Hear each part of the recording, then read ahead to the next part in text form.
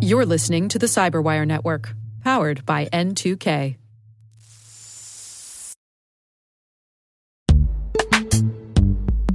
This episode is brought to you by Palo Alto Networks, the leader in cybersecurity. As AI-driven attacks increase, organizations can't afford to have network security that's stuck in the past. Discover how Palo Alto Networks can help you predict what's coming and proactively secure against it with a zero-trust, AI-powered network security platform built to secure whatever, whenever, wherever. To learn more, visit paloaltonetworks.com/network security platform.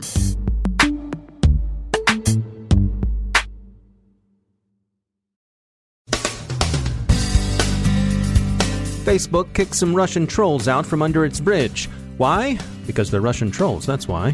Facebook CEO Zuckerberg will testify about data security before a House panel next Wednesday. Privacy for the old world, but maybe not as much for the new. The YouTube shooting may have been motivated by anger over the platform's policies. European air traffic control problems were a glitch, not a hack. Pipeline operators are recovering from an IT hack. Homeland Security tells the U.S. Senate hostile intelligence services have stingrays in Washington. And Panera Bread's response to its potential data exposure.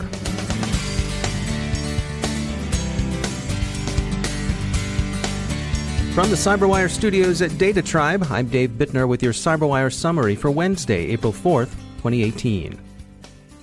Facebook has kicked a large number of Russian troll accounts associated with St. Petersburg's Internet Research Agency from its platform. In total, they took down 70 Facebook accounts, 138 Facebook pages, and 65 Instagram accounts.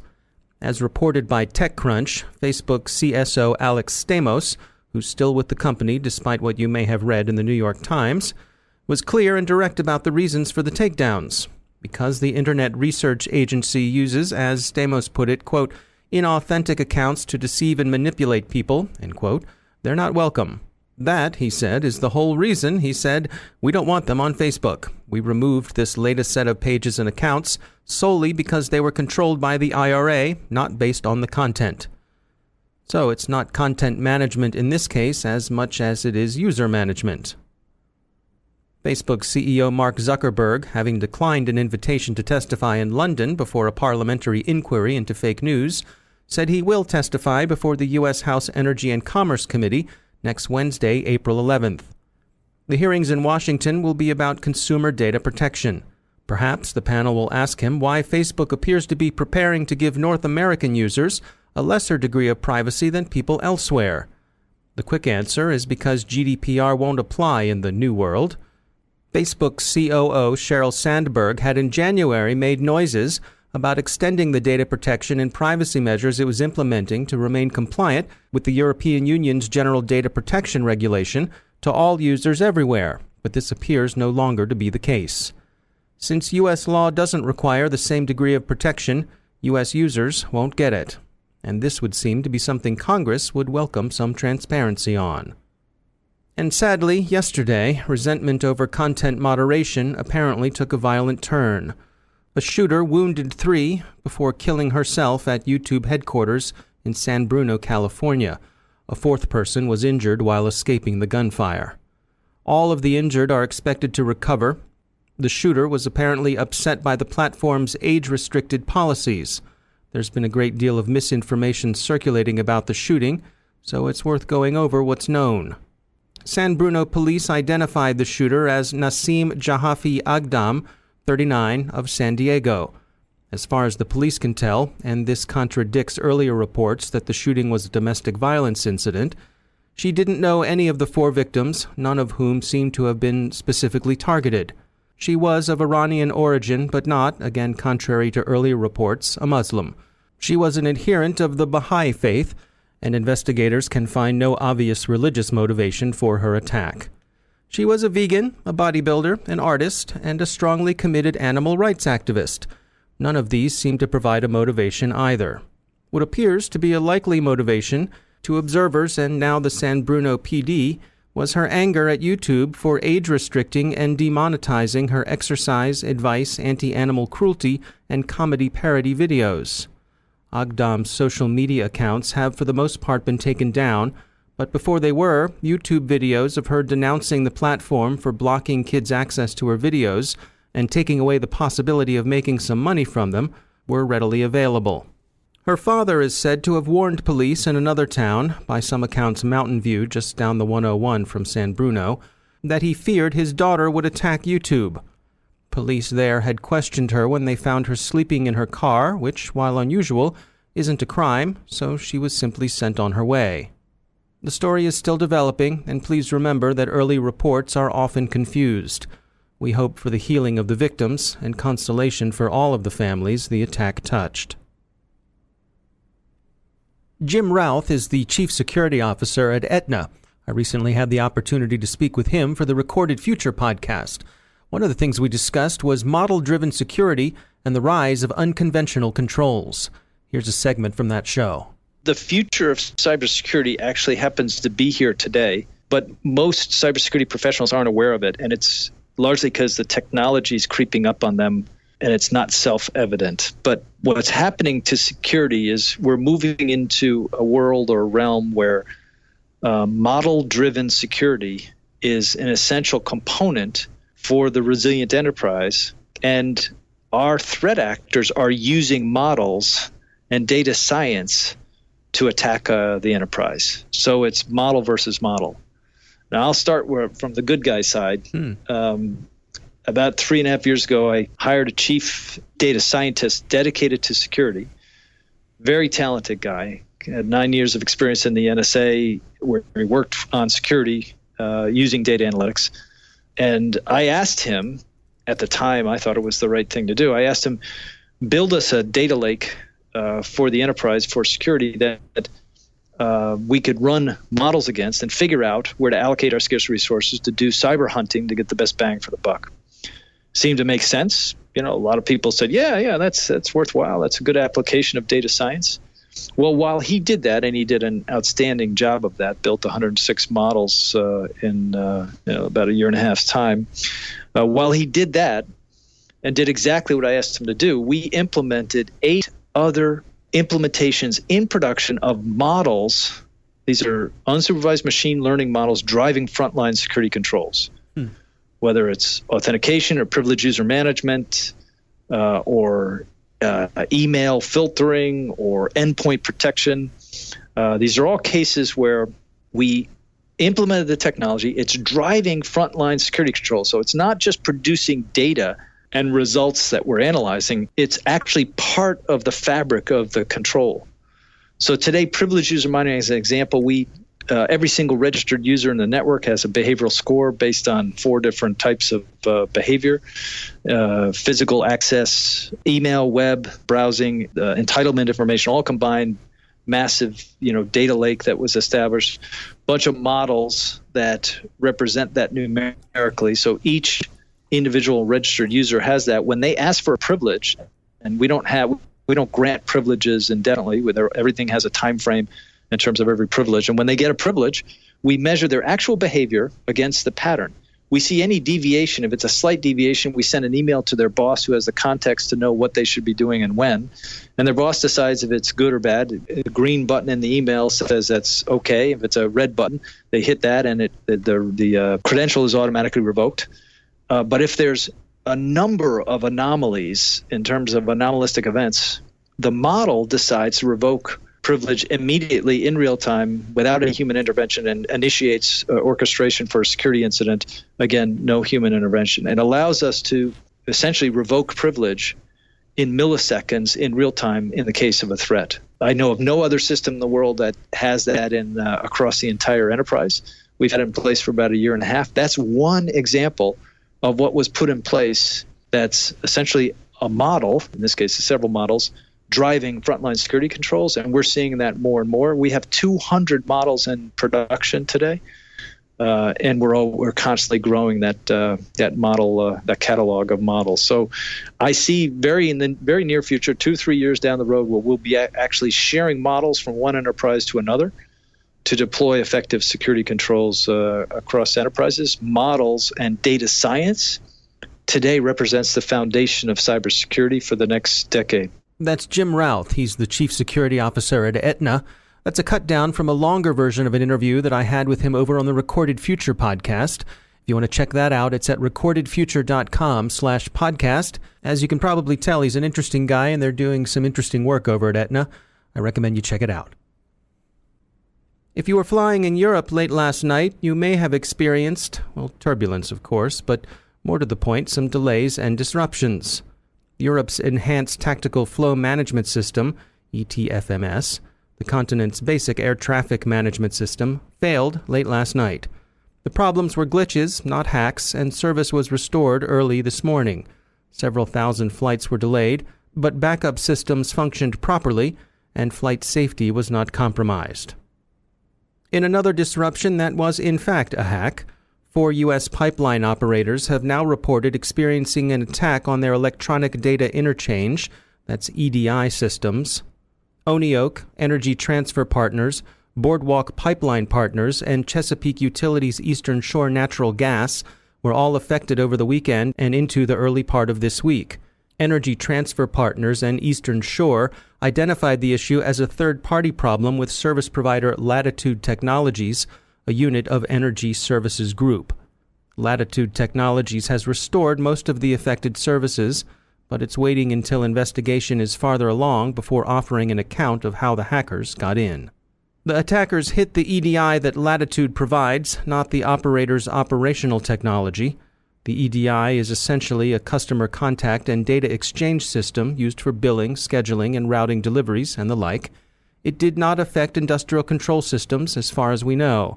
Some observers in the security industry speculate that the hackers' intention was to pivot from the IT to the OT, but there's no direct publicly available evidence yet that this occurred.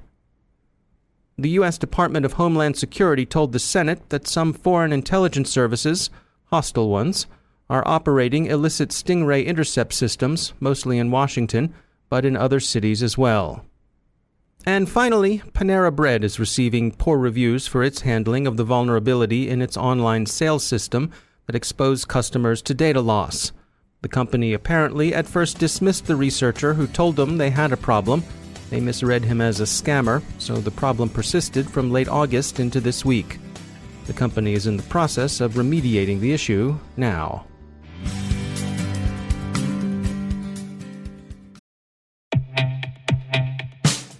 In the complex world of enterprise identity, securing legacy web apps at scale can be daunting.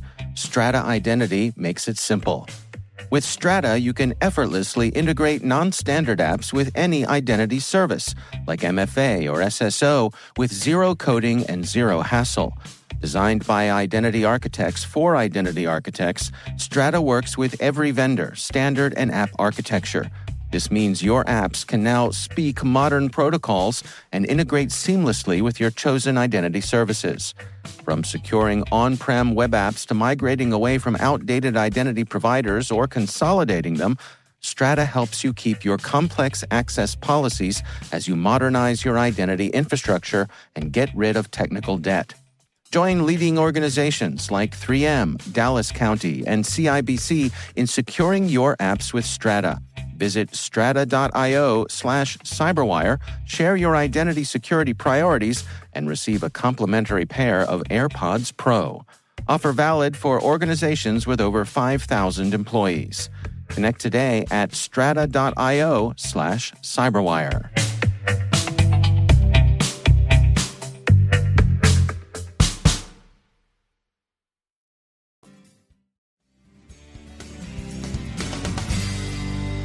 Joining me once again is Rick Howard. He's the Chief Security Officer at Palo Alto Networks, and he also runs Unit 42, which is their threat intelligence team.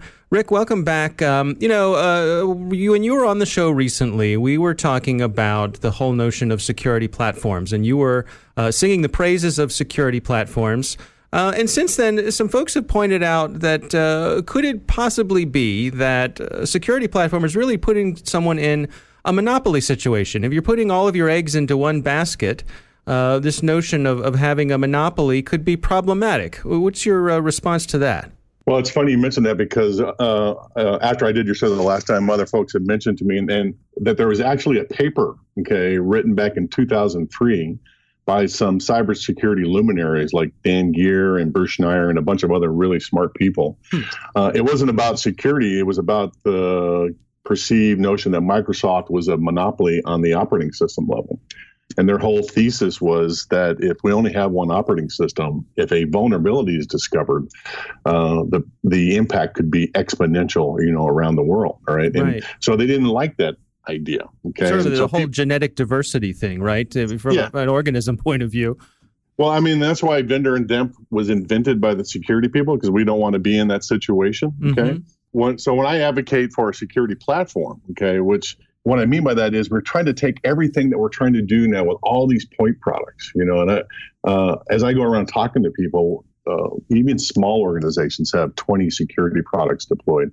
Medium-sized ones have 50 to 60, and big ones like big banks, they have over 125, right? That is a lot to manage, and the whole industry is kind of at a tipping point where they can't manage one more box. So I'm advocating to bring everything under one platform so they can make it easier. But it does sound like I'm going against the most brilliant minds in the industry. Okay. So I was feeling pretty bad about myself. And then I went back and reread the Monopoly paper. Okay. And it turns out when you read what, Dan Geer and Bruce Schneier and team recommended, it turns out that I'm right on the money. Okay. For what they are talking about, how to fix the situation. Okay. Go on. Come on. Yeah. You have to go with me. All right. So, the Monopoly paper recommends 3 things that the industry do to lower the risk of a single vendor operating system. Okay, so the first one was publish interface specifications to major functional components of its code. All right, so that would work on the operating system. That is exactly what the security platform does. Platform vendors open their APIs to anybody who wants to connect to it. So we go along, or a platform play goes along with the number 1 recommendation from the Monopoly paper. Okay. Number 2, in the Monopoly paper, they say this: foster development of plug-and-play technologies that provides alternative sources of functionality. So that is exactly the direction the platform vendors are heading. Last one, work with a consortium of vendors to define specifications and interfaces for future developments. Again, this is exactly what all of the security platform vendors are doing.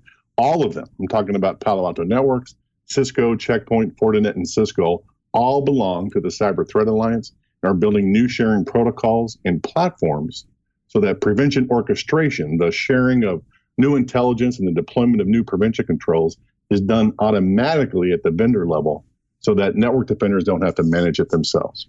Okay, so I think the platform parallels nicely what they recommended in the Monopoly paper. To be clear, though, you still have to pick a vendor platform that you trust that will stay on top of all the technology and to continue integrating with other vendors. Okay, But by doing that, okay, you come closer to the goal of automatic integration and orchestration, and that will cause you less wasted time for your staff, and it reduces the amount of complexity in your environment.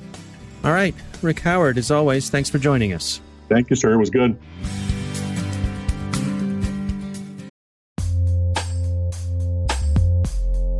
With over 8,000 threat hunters analyzing over 65 trillion signals daily, Microsoft works tirelessly with the federal government to keep our nation's data secure. This 30-plus year partnership is driving mission innovation that is secure by design. Whether optimizing your existing defenses or tackling advanced threats with AI, Microsoft gives you the intelligence and the automation you need to defend at mission scale. Let's work together to stay ahead of emerging threats and secure your mission anywhere. Learn more at aka.ms/fedcyber. That's aka.ms/fedcyber.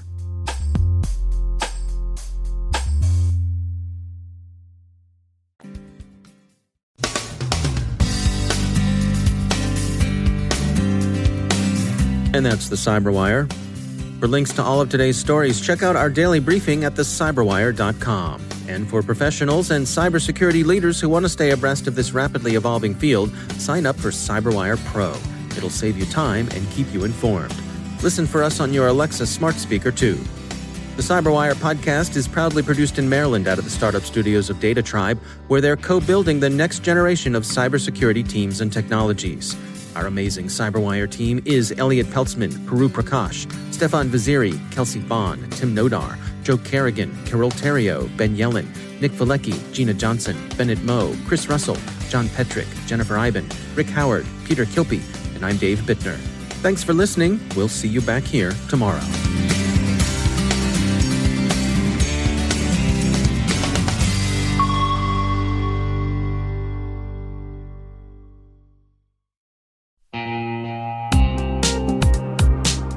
Managing the requirements for modern security programs is increasingly challenging and time-consuming. Enter Vanta. Vanta gives you one place to centralize and scale your security program. Quickly assess risk, streamline security reviews, and automate compliance for ISO 27001, SOC 2, and more. You can leverage Vanta's market-leading trust management platform to unify risk management and secure the trust of your customers. Plus, use Vanta AI to save time when completing security questionnaires. CyberWire Daily listeners can get $1,000 off by going to vanta.com/cyber. That's VANTA.com/cyber.